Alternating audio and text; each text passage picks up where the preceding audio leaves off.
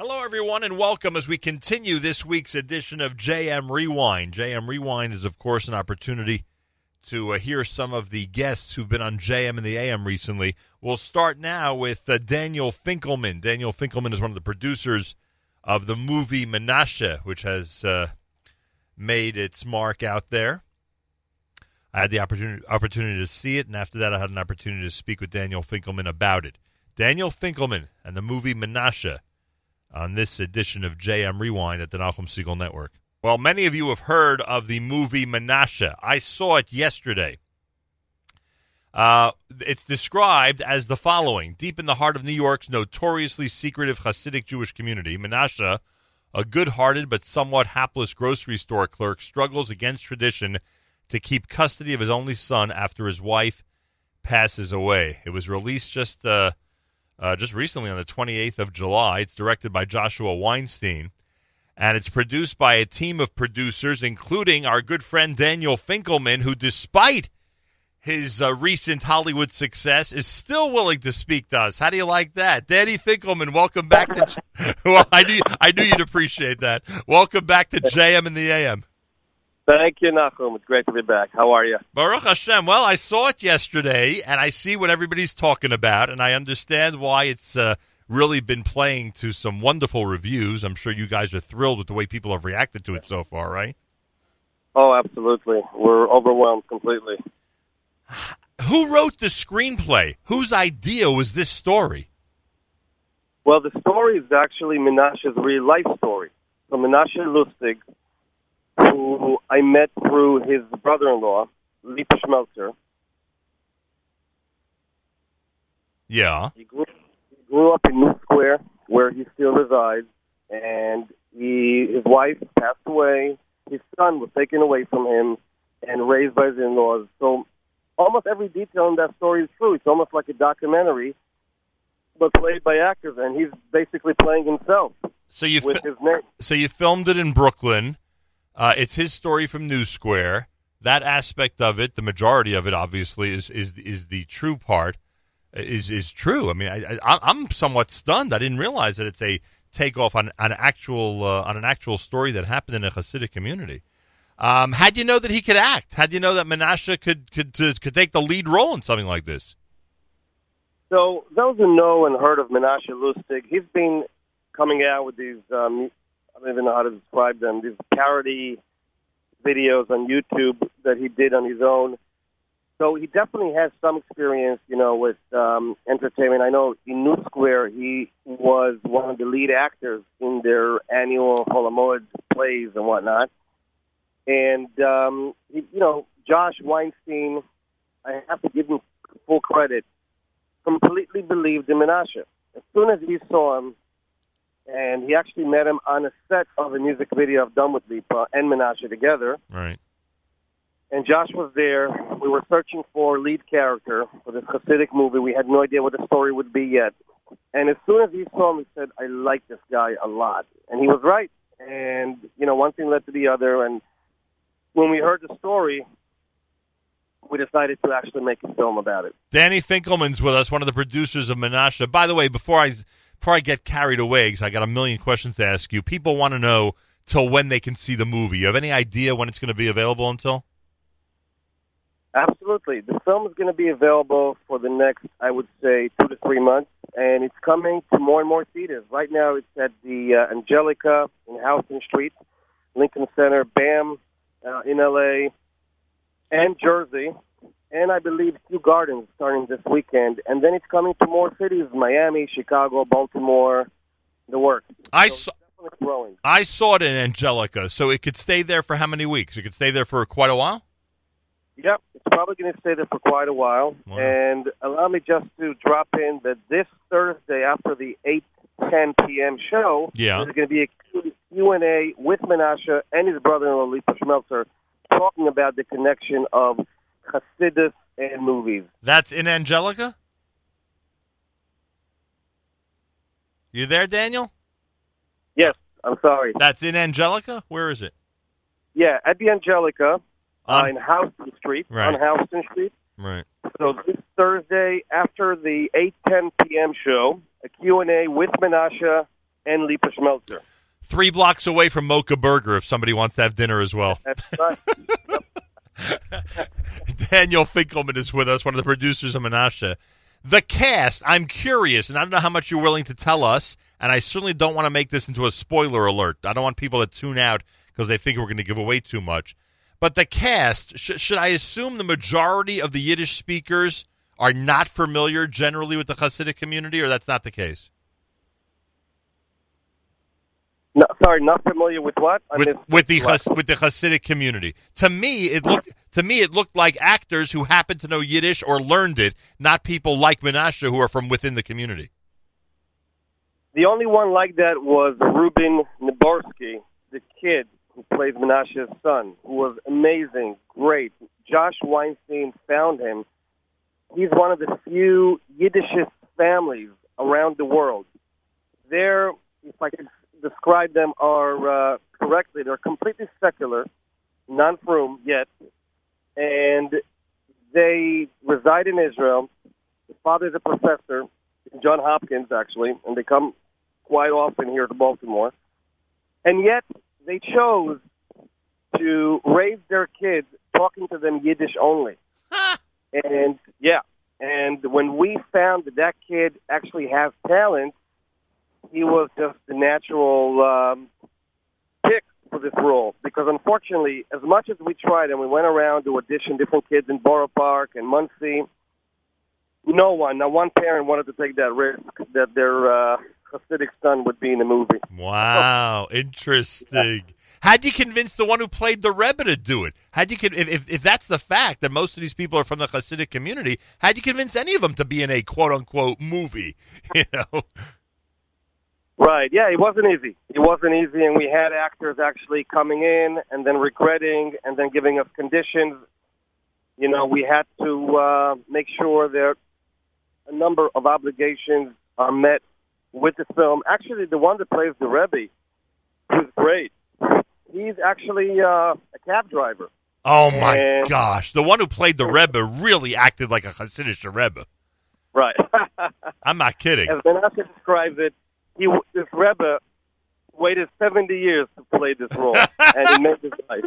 I love it. Unbelievable. There are a couple of names familiar to me. Is Yoel Folkowitz the Yoeli Folkowitz that we know from the world of Jewish music? Oh, no. Oh, it's a different Yoeli Folkowitz. I was so excited when I saw the cast and I saw a familiar name. Daniel Finkelman's with us. Menashe is the name of the movie. You mentioned New Square. It's no secret that not everybody in New Square is happy when stuff like this is made public, even if it's not, I'm not talking about major scandals. I'm talking just about, private life and how things work there. Was there a lot of opposition from the Hasidic community, especially from there? For instance, is Menashe, able to survive there in his community with the release of this movie? So it's a challenging question because, he's still there, and I don't want to cause him more problems than he already is going through. Right. I will tell you, it's no secret that, some of the Hasidic communities oppose anything that has to do with advanced technology. But you can't fight it any longer. I mean, as it is, every tree almost very soon is going to be Wi-Fi. Right. And if we don't have proper representation, especially in the entertainment industry, giving our views and our take on Hasidic lifestyle, people are just going to find it elsewhere, find their passion elsewhere. And I truly believe in it. And by the way, the reason why, this is another very interesting point that I'd like to make. According to Angelica, according to A24, our distributors, this is a record-breaking, definitely a record in the making here, because never, ever, there's been so many frum Jews, and I mean Yeshivish from Lakewood and Hasidim from Borough Park, who actually are attending movie theater. Right. And we've had Mincha Minyanim following the screenings right there in the hallway. It's a different world. It's a more open world, and people are ready to explore it. Right, and think about this movie in particular, and that's why we feel confident with the Hasidic communities, and even with New Square. It's not throwing trash at New Square or the Hasidic community. It's showing the positive traits of it. He's not leaving the fold, and he's not portraying the Hasidim as money laundering or other kind of people. Right. He's just a human being trying to, survive his daily routine. Yeah, but the average American, I would have to think, and again, we don't want to reveal too much here, but the average American, I would have to think, would feel that Menashe was dealt with unfairly by his community, right? You'd have to think, objectively, any American sitting in the theater is going to think that the community is mistreating him. Would you agree with that? I agree with it, but and looking at Menashe, what would another person do? He would, as they say, go off the derech, leave the fold, shave his beard. But no, Menashe stays in the community. Right. By the way, I made that point over dinner last night. I made that point after the movie that you certainly could have gone in that direction, but you did not, which I thought was great. And that's, for me, the inspiration of the movie. Right. Despite being treated unfairly, and yeah, some of them and people with that situation are treated unfairly, unfortunately, in these communities. He has such a strong faith, and faith, he doesn't need anyone. Yeah. He stays and does his thing. It reminded me of what some people say about democracy. It's the worst system, but it's the best one we got. That type of thing. And in this case, it was a terrible circumstance, but dealt with in what they felt was the best way to deal with it. By the way, I noticed the soundtrack. You had a Hupka sock in there. you had Yitzchak Fuchs's Borough Park. Am I right that it was Fuchs's Borough Park in there? That's right. And there was Barry Weber, Tate Helfenschein. Right. And of course, Busha were a lead on the trailer. Correct. Yeah, very interesting. You got a lot of good material in there. A lot of people upset about the ending or not? I'm not sure what you mean. You're talking about the mikveh scene? I would say, yeah, and again, we don't want to reveal too much, but I would say that this very much went the artsy, cinematic, indie way of not really finishing the movie. That you really expected us in our minds to finish the movie. I want to know if people were upset that that's how it ended. People actually loved it. I mean, this is the point where people actually feel that punch in their gut by that ending. And I'm not revealing anything, but I'll just say the beginning and the ending are the same. Right. And they tell the story. You're on the street in Brooklyn. You see so many people walking beside you. Who knows what story does a specific person have walking right in front of you, that Hasidic guy there. And you saw in the beginning without the hat, and then you see him differently. Right. He's purified. He's better. And we had a peek into a few days in his life. Very interesting. Were people upset in Borough Park as you were filming? Did that disrupt a lot of life? Absolutely not. No? We actually, it's funny because Josh Weinstein at first was very concerned about opposition during the filming, and I suggested he should make a sign, and we had that for the first few days until we see it's okay. And on that sign, we just wrote in big letters, Kiddush Hashem. So if anyone asks, I told them, just put the sign up and tell them it's a Kiddush Hashem, and then they'll be okay with it. And it is. It's a Kiddush Hashem. I'm curious what months of the year it was filmed in Borough Park. I was trying to get a perspective on whether it was winter or summer. We actually filmed it not back-to-back, over the course of 2 years. Wow. So, a little bit here, there, spring, summer, a little bit of the winter. Movies are big projects, huh? Oh, yeah. What was the total budget on this movie? That I cannot reveal, unfortunately. But is it on the high end, or we'd be shocked at how low it was? I mean, it is an indie after all. Right. So, it's a different budget for an indie than a regular periodic film in Hollywood. Yeah, I got that. You have a lot of executive producers and co-producers on this project. How many of them were completely stunned when our community was revealed to them? The one executive producer who came on board together with his daughter, I was shocked that he actually came in on board. I would say he's one of the only Gentiles on this project. And yet he loved it so much and still is really Shepi Nachas. His name is Chris Columbus. He is the director of Home Alone 1, 2, Mrs. Doubtfire, Harry Potter 1 and 2. A big, big name in Hollywood. Oh, so Eleanor is his daughter?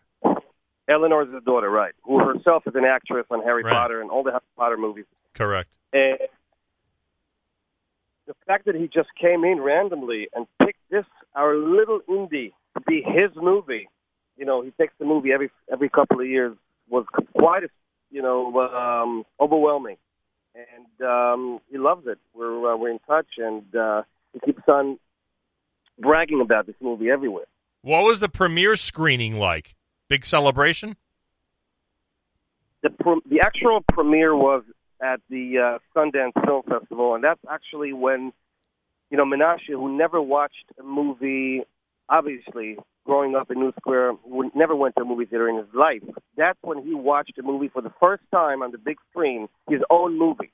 And I remember sitting next to him, and he was in tears.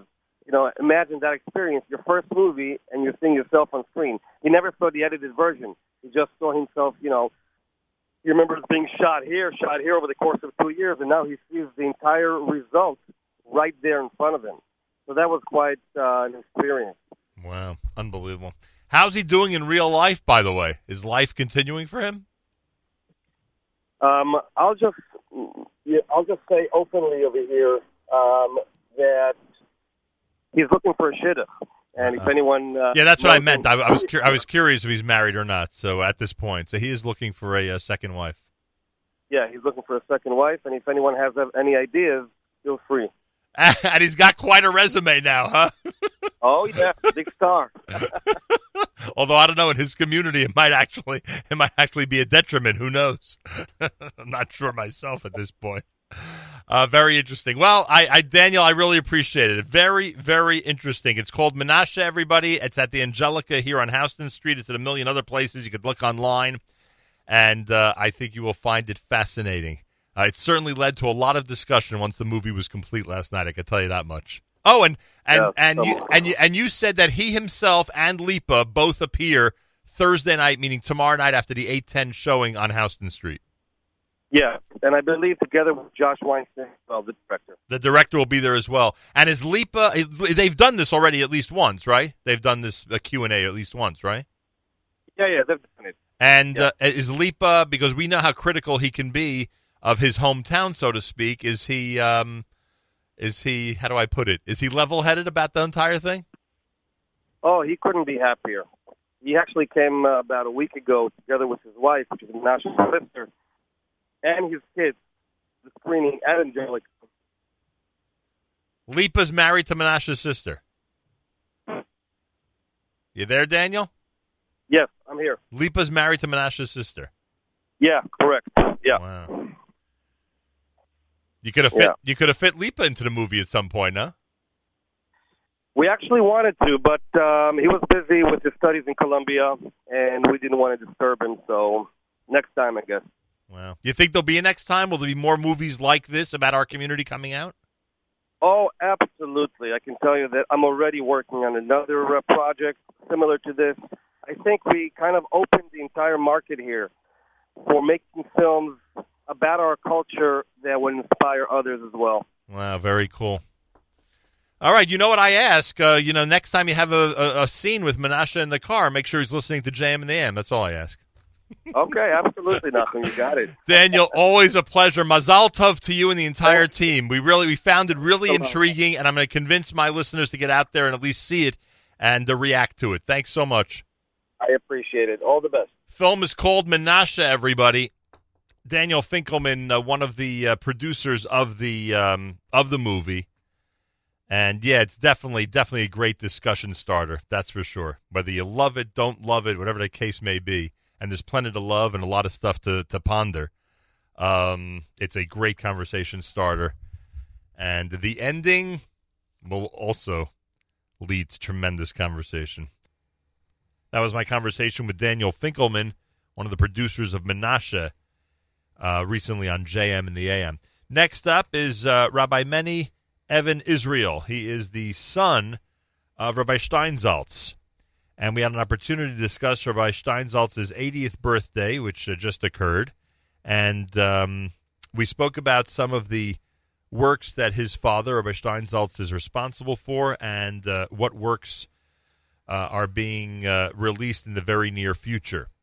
Rabbi Meni Evan Israel on this edition of JM Rewind here at the Nachum Segal Network. Wednesday morning, and we have the opportunity to speak with Rabbi Meni Even Yisrael. He is the son of Harav Adin Even Yisrael Steinsaltz. He is the son of Rav Steinsaltz. He's executive director of the Shefa Foundation, the umbrella organization that oversees all of Rav Steinsaltz institutions worldwide. He was born in Yerushalayim. Smichas from Israel's chief rabbi Mordechai Eliyahu, served as campus rabbi for several years in the Washington, D.C. area, and as executive director of Shefa, Rabbi Even Israel oversees the educational initiatives that his father founded and directs the publication of all of his father's, Rav Steinsaltz's, works in cooperation with Koren Publishers. Rabbi Meni Even Yisrael, a pleasure to welcome you to JM and the AM. Shalom. Good morning. Good morning. Thank you for having me. First of all, our listeners, and we know that your father just celebrated his 80th birthday. Happy birthday to him, and I'm sure you'll send our best. Everyone's curious how he's doing. Well, he's doing, as you might heard, he suffered from a severe stroke on last year, December, and since then he is doing quite a remarkable recovery vis-a-vis his physical body. He's walking, he's functioning, et cetera, et cetera. His speech is still limited, but even there we see a huge improvement. His cognitive skills are there. He's already back in the office on twice a day, and not the way it used to be, 20 hours in the office and 4 hours home. Right. He's here 4 to 6 hours, and he actually reviews his material. He has the ability to sign them and to clear them to, what he doesn't want in. And, he's editing them. He was always the best editor, and it's unbelievable work, and we're moving forward. Well, he is unbelievable, and he's one of our favorite guests, and please send him our best. So, I mean, it is almost impossible to believe how much he has already released when it comes to commentary on Torah Shebichtav and Torah Sheba'al Peh over the years. Let's try to go in some type of order just so people can understand where we're up to now at the time of his 80th birthday. The Talmud Bavli, the Gemara, the Talmud as we know it, I know that volumes, assorted volumes, have been released and made available to the public over the years. I did not realize that either now or soon you'll tell us the entire Shas is going to be available to everybody. Oh, absolutely. I mean, I'm talking about the English. Obviously, The Hebrew is available already from 2010. Right. We started operation in 2011. It's not really that far. Not far ago. We started not long ago. We started this operation of doing the English Talmud in English. Clearly, right. We're using again our great friendship and partnership with Koren Publication House. And we started, the first volume came out with the end of the last cycle of Talmud, which was 2012. And we are now in volume 31. Wow. Out of the 44 we're going to have, 42 that we're going to have. It's available on Amazon, available in every Jewish store around the country. It's coming out in pace of Daf Yomi. So we're scheduled to finish it around more or less the end of the year 2019. So the English Shas will be complete when the 7-year cycle of Daf Yomi comes to an end. Right. It's actually going to be. We meant to do it again because of the way I planned it. It's actually going to be ready about 6 months ahead of it. Wow. So if somebody want to join in for the last track date, he has the time. If you want to learn Masechet Nida, which is the last track date, which is happened to be very popular because it's the last track date. So you will have the ability to buy it in advance and learn it in even more depth than just regular Daf Yomi haste in the morning. Right. Talk about getting a head start in the next cycle of Daf Yomi. There are discounts, by the way, everybody, on advanced purchases of the entire Shas. Koren is offering the Koren Talmud Bavli of Rav Steinsaltz, all 42 volumes. If you go to Koren Pub, KOREN Pub.com, there's special discounts on advanced purchases of the entire set of Shas, which you could take advantage of. Harav Meni Even Yisrael, Rav Steinsaltz's son, is with us live via telephone talking about the Shefa Foundation and the continued efforts by Rav Steinsaltz and his team release more and more volumes of Shas and other works. I know that the Maggid Steinsaltz library, and I put it that way because Maggid's the imprint from current publication that your father's published under. How many are out already? How many are under that label at this point? Right now we have 13 books in English, of course, ranging from Hasidic philosophy to mystical guidance to biblical interpretations, etc. But on top of this, and just mention, we're now working on a commentary on the entire Tanakh in English, the Bible in English, which also is the Chumash going to go to print in February this year, coming year, and the entire Tanakh will follow suit immediately after. This is the entire Tanakh in English also, going to be done by the next couple of years. How many volumes? In Hebrew, how many volumes will that take? So we don't know yet but how many volumes. But the Chumash, of course, will be one volume like any other Chumash in the market. Coming with Rashi, colors, pictures, and the commentary. And your father's commentary will be in it? Yeah, absolutely. That's the reason we're doing it. What kind of team do you need for a project like the Tanakh? I mean, how many editors, how many different scholars and academics get involved in this project? Right. So it's very peculiarly interesting. The team in Hebrew, as my father did all the work vis-a-vis giving 929 video classes about the Bible and about the entire entirety of the Tanakh, as we say. So it was much easier because entire material was there. So the actual team is 6 people in Hebrew, not including my father. In English, we have a team of about 20. The main important thing is that the coherence level of writing, especially in Tanakh, need to be in coherence of 2 levels. One is the translation of the commentary, which is, the English skills. This is the team who did most of the work on the Talmud. They're capable. The issue is to get a translation of the actual Bible, not of the commentary, but the actual text of the Torah, Nevi'im, and Ketuvim, that will fit also to the commentary. That is the tricky part. And to make it, of course, readable, we want to create a Bible, a Tanakh, that will be completely readable to all audiences. So will the English language be very different than other translations and commentaries of Tanakh? It will be more modern. It will be more readable.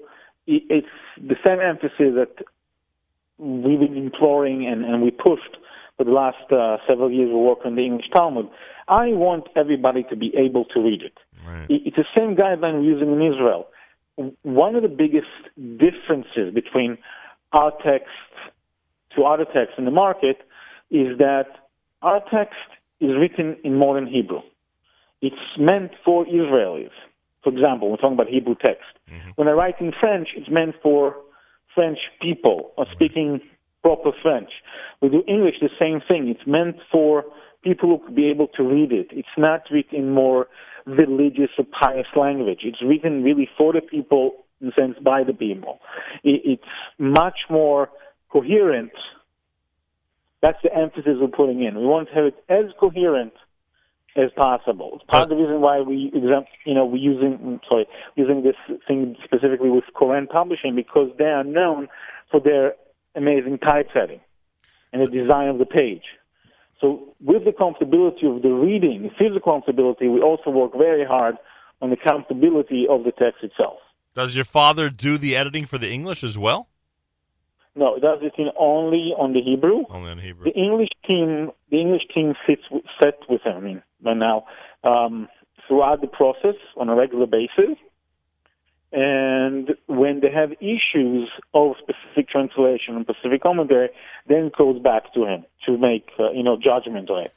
So this is, again, we count on these people. The people are capable and they are smart. Harav Meni Evan Yisrael is with us, Rav Steinsaltz's son. So what would you have done if you didn't find Koren?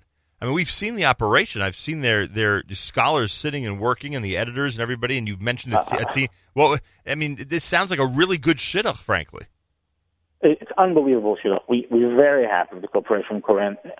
Look, Koren brings to the world, as I said, at least two things, two segments that we could not have done before. One is their reach. I think they have much better reach than we had when we ran this operation outside. They actually managed to get to every store in America. They have to get to different venues in the United States, which is the main market. But also, as I said, the design and the ability to take a text was complex and not friendly, for example, like the Talmud, and make it very friendly, make it very, very consumer first. Right. That, you have, when you look on the page of the Talmud, for example, in English, you can see that every page is divided into small sections. So it doesn't matter who you teach and what you teach. You don't have to go through the entire page. You can do a small snippets that will bring, this thing forward. And I think that's a great benefit of Koren. I mean, the English Talmud team was almost 70 people. Unbelievable. Yeah, I mean, it's incredible. But again, it's our team with the cooperation of design and typesetting and image work from Koren. We talk about how different publishers have really made an impact on modern Jewish history. Sometimes people forget what Koren has done and what they're doing at the moment. They've really made an impact. Unbelievable. And again, I think we also, from our perspective, we're only in the beginning. As with this year coming, our work, our institution, my father will be the first. My father will be the first commentator to do the full commentary on all the Jewish canon, so to speak. The Chumash, the Tanakh, the Mishnah, Rambam, and Talmud in Hebrew, of course, and hopefully that's what we, of course, like any other organization, we deal with books, we fundraise for to create the Mishnah and the Rambam in English too. But really, we will become, again, with the help of Koren, with the distribution system of Koren, the first commentary to encompass all of this work. The singular person. Mishnah Torah in English is available already or not? Not yet. There's a matter of, again, like anybody else, we try to fundraise for it. It's a smaller market Right. Than the Talmud and Tanakh. But I'm sure we will get there. We have our operation in the States is actually run from New York, by the Aleph Society. Now, more than happy to, somebody wants to help, we'll take it. Yeah, that's for sure. Anybody who does want to help, be in touch with us. We'll forward the information to Rabbi Meni Even Yisrael as they continue to fundraise to dedicate and release his father's Sfarim. Harav Steinsaltz just celebrated his 80th birthday. Pretty amazing. And as Rabbi Even Yisrael just said, he will have produced, meaning Rav Steinsaltz, his father, will have produced commentary on every single body of work in Torah Shebechtav and major works of Torah Sheba'al Peh, the Gemara, and the Mishnah Torah of the Rambam. By the way, and we've had an opportunity to speak with your father about this on the air. From your perspective, how would you describe his relationship with the Lubavitcher Rebbe? My father was a true chassid, in a sense that he really humbled himself when you see the videos. I mean, now it's even more painful to see it because in the situation. Right. When he came to the Rebbe, he was a devout chassid, but there was a difference. The Rebbe permission, so to speak, or Rebbe perspective on my father's relationship was that he asked for his advice. In a way, there was some time when my father was basically told, "Speak freely. I don't tell me what I want to hear. Tell me what people don't tell me. Tell me what you think. What is your perspective?" Look, the biggest change in our life was in 1991 when the Lubavitcher Rebbe told my father to change his last name. Right. This is incredible. I mean, you can't describe a closer relationship with somebody when somebody tells you to go change your name, when your name is actually not just your name, is also your branding. Yeah. And, tells you to change it. It's a major... I wonder why he did that. I really wonder why he did that. Interesting. Well, I mean, that's the benefits of a Rebbe. Right. He has his own call. Right. Interesting. When you have a Rebbe, there's part of the benefits of having a Rebbe, which is, physically and Rebbe is no longer with us. But the notion having the Rebbe around was that, when you had issues of life issues or things that you need to ask and ponder things that are beyond our abilities. And my father, as we know, is a highly intellectual person, has highly intellectual abilities. When he come and ask something that's beyond him, that's what you have a Rebbe for. Right. It's one of those things my father told. I heard several times will come to ask for his financial advice, his business advice. Listen, it's not my field. The Rebbe would say. I give you advice. No, my father. I heard from my father. My father said to me, "No, my field is limited to what I can help. I can do Talmud, Mishnah, spiritual matters. Certain things when we don't know, we have to go to higher grounds." Yeah. And that was the Rebbe. My father took advice from the Rebbe from beginning of this operation, even from our profession. Even in the Hebrew, our Talmud pages, I don't know if you know that, is divided to two. Right. And one of the reasons it was right is because that was the Rebbe advice, how to fit all the commentary and the Rashi and Tosfot and the Halacha and all the other stuff, all the other little parts that we have in the text was said simply divided to two. It started from there. Interesting. The relationship went on throughout the years. I was privy to some of these meetings. Again, I was very young, don't have as much recollection. But I tell you one anecdote, and this is when I was about 7 or 8. We arrived in New York. It was Friday afternoon. Came for a ufruf with one of my cousins, and my father told me explicitly that I remember very clearly. I don't want to see the Rebbe right now. Friday afternoon. It was a bit beyond my comprehension. And, we walked around Crown Heights. Then, of course, my father forgot that he told me this, and we walked by 770 by Eastern Parkway. And when we come out, the Rebbe came back from the office to go back to his home. Mm-hmm. And literally, they stood up on those stairs leading to 770 and spoke to each other for a long period of time. Right. Just standing there. Right. As a child, it made tremendous imprint and impression on me. Oh, I can imagine. Just the Rebbe taking all that time to speak to somebody. Yeah. One of the street. We're about to go buy candy. Your father to us knows everything. And as you described, nonetheless, he goes to the Rebbe, went to the Rebbe at that point to ask advice. Very interesting. Yes. All right. I'm sorry, go ahead. Yeah. No, there was. I want to explain it. It wasn't like he asked every morning. Right. Rabbi, can I wake up? No, he asked when, like you're supposed to ask the Rebbe, when the issues of importance. Oh, don't worry. Knowing your father, he knew when to ask. That's for exactly. Sure. All right, Harav Meni Even Yisrael, his father of Steinsaltz, just celebrated his 80th birthday. If you go to Koren Publications, korenpub.com, there's special discounts on the advanced purchase of the entire set of Shas, which will be complete in 42 volumes before the next Siyum HaShas.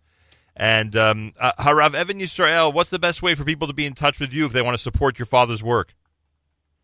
I mean, the best way is to go to steinsaltz.org, okay, our website, and over there you have all the information how to support, to work, to do, to see what we do more, and of course by getting your hands on those marvelous books by Koren. Yeah, well worth it. Toda Rabah, thanks so much for your time. Please send our best birthday wishes to your father. Anytime. Thank you so much. A pleasure. Wednesday morning broadcast here at JM and the AM at 20 minutes after 8 o'clock on this Wednesday morning. Wow, that was fascinating. Harav Meni Even Yisrael, the son of Rav Steinsaltz. Rav Steinsaltz just celebrated his 80th birthday. Continues to improve health-wise, thank God. And if you want information about the books, korenpub.com, KORENPUB.com. That was my conversation with Rabbi Steinsaltz's son, Rabbi Evan Israel, recently on JM in the AM. Next up, author of a book on the anti-Israel bias, Alex Rivchin from Australia joined us to discuss this very sensitive topic. Here's that conversation on this edition of JM Rewind here at the Nachum Segal Network. Alex Rivchin is with us live via telephone. He is the author of a book entitled The Anti-Israel Agenda, Inside the Political War on the Jewish State. Alex was born in Kiev. His family left the Soviet Union in 1987 when he was 3. He attended Sydney Boys High School, went on to study law and politics at the University of New South Wales, worked for a member of the NSW Legislative Council as a researcher and speechwriter before practicing law at two of the world's largest law firms, served as spokesman for the Zionist Federation UK, was awarded a prestigious Israel Research Fellowship to work as a research fellow and staff writer at a Jerusalem-based think tank.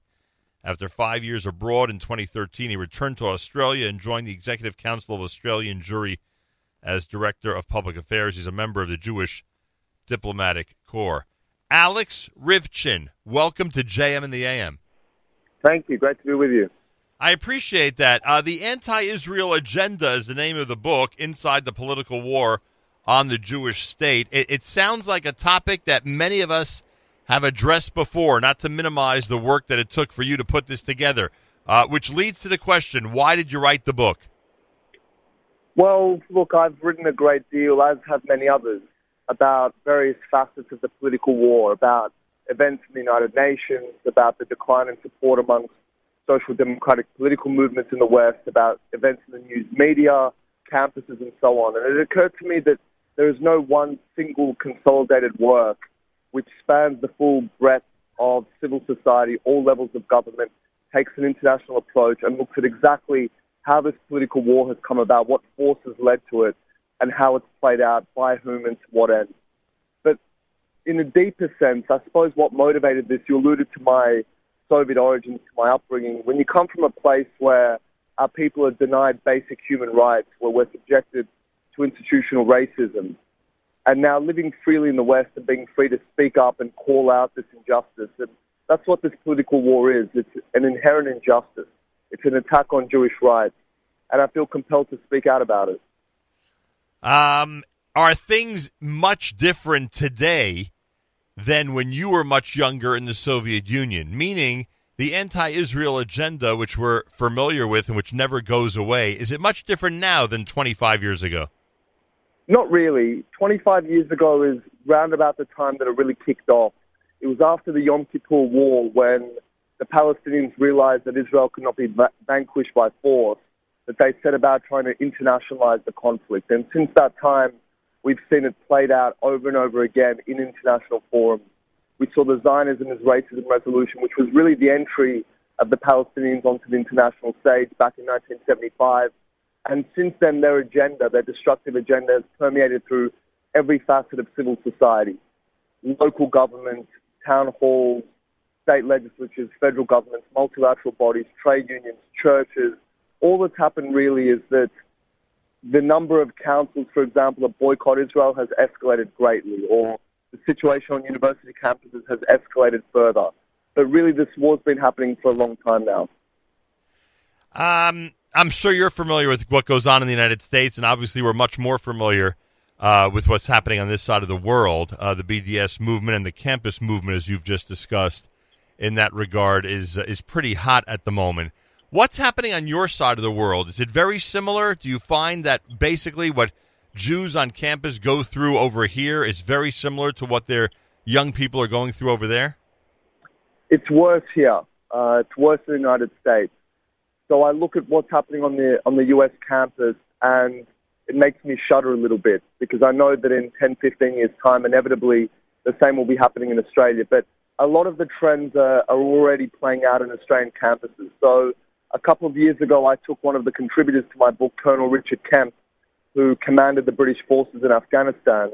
I took him to deliver a guest lecture at a university in my hometown of Sydney on a topic with no connection to Israel at all. He was there to speak about modern warfare generally. And within minutes, the lecture was stormed by anti-Israel activists with megaphones who accused Kemp of supporting child killing and genocide because of his support for Israel. and they shut the lecture down. And I know that here in the United States, it's basically gotten to the point where someone who self-identifies as a Zionist, someone who dares speak up for Israel and the Jewish people, will not be given a platform on an American campus. And that is just a appalling, deplorable situation. It's an assault not just on Jewish rights, but on basic academic freedom. So a lot of the trends are quite similar, and they're quite similar across the Western world. And that's really a symptom of the internationalization of the conflict, as I said. So what's happening here is happening in the UK, in European campuses. Sometimes it's more marked and, there's flashpoints at various places, but broadly in the Western world, the trends and the manifestations are quite similar. Alex Rivchin is with us, Ryvchin. He's author of The Anti-Israel Agenda, Inside the Political War on the Jewish State. One of the most valuable things about your book, in my opinion, is we're always trying to convince people, regular people, so to speak, how much of an influence they could have, whether it's calling into radio shows or speaking on their own local, campuses or with representatives of other religions, etc., and just, helping to, getting the information out there and helping to take on these anti-Israel people head on. Is this one of the missions that you felt you were going to fulfill? Providing a regular person, so to speak, with the arsenal necessary to get out there and fight for Israel. Absolutely, absolutely. This book, to me, every Jew, every friend of Israel should have a copy of this book on their shelf, to use it to become a better advocate and a better activist. And that's why Governor Mike Huckabee has called it the most important book on Israel since Alan Dershowitz's Case for Israel. This is really, I view it as a successor text to that. And it's really crucial to understanding exactly what is happening in international forums, to understand why the media reports Israel in a certain way, the forces that brought that about, why UN bodies pass certain resolutions. And this book really provides the history, the context, the facts, the events that are occurring, and it's really essential reading. But my hope is that it will go beyond merely the Jewish world. I wanted to reach a mainstream audience, and this week it went on sale in Barnes & Noble. It's been selling strongly on Amazon, and I'm counting on the Jewish world to act as the base of support to amplify the message of this book and make sure that it gets into the mainstream as well. Alex Rivchin is the author of The Anti-Israel Agenda. He is the book entitled, I should say, The Anti-Israel Agenda. He hasn't authored the actual agenda. He is Public Affairs Director for the Executive Council of Australian Jewry. Are you in the United States now? I am. I'm in New York. And if someone would like you to address their congregation or their group or their, Israel advocacy gathering, how can they reach you? Look, the best way is through the website, alexrivchin.com. And they can find my contact details there, or the book's website is antiisraelagenda.com. They can reach me that way as well. They can also see all the buying options for the book, read reviews, publicity, and all that. It's all there.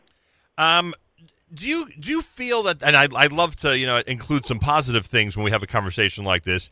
Do you get the feeling that with all as much as we see the anti-Israel movement and how accelerated it's become especially in these days of social media, do you find some solace? Do you get some nachas, so to speak, when you see world leaders, including those from Africa, other areas of the Middle East, Asia, etc., coming to Israel, begging, quote unquote, for the Israeli technology, trying to forge a relationship with Israeli leadership? Is that a hopeful sign for you? Look, it's very good, and you want to see Israel as engaged as possible with the world, and you're absolutely correct. They're turning more to Asia. Right now, Israel does more trade with India, China, and Japan than with the United States.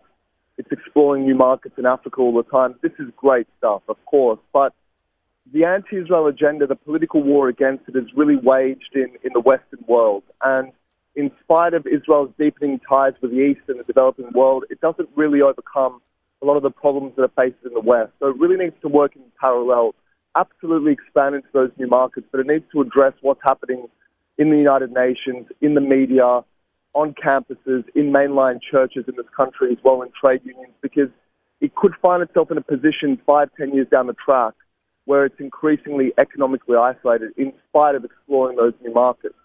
And even more dangerous is that the next generation, the people who are on campuses right now or consuming social media right now, the only Israel they know is an Israel that is characterized as inherently evil, apartheid, genocidal, colonialist, And you think about what sort of policies that generation will then adopt towards Israel when they're in a position of power, and it's quite chilling. But I do see some hope, and I think it's important to note that things can change. So the United Nations, which was this den of iniquity for so long, seeing your ambassador to the UN, Nikki Haley, right. She has made a world of difference there. Yep. And she's done it basically by just speaking plainly and honestly and calling out injustice and double standards.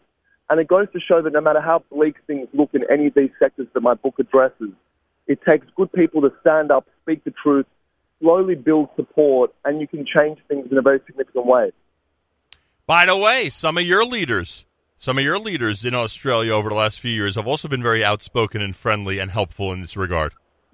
Yeah, absolutely. So, I mean, Australia and Israel have a wonderful relationship that goes back to 1947, really. Australia was at the heart of the UN General Assembly resolution that recommended partition and a two-state solution at that time.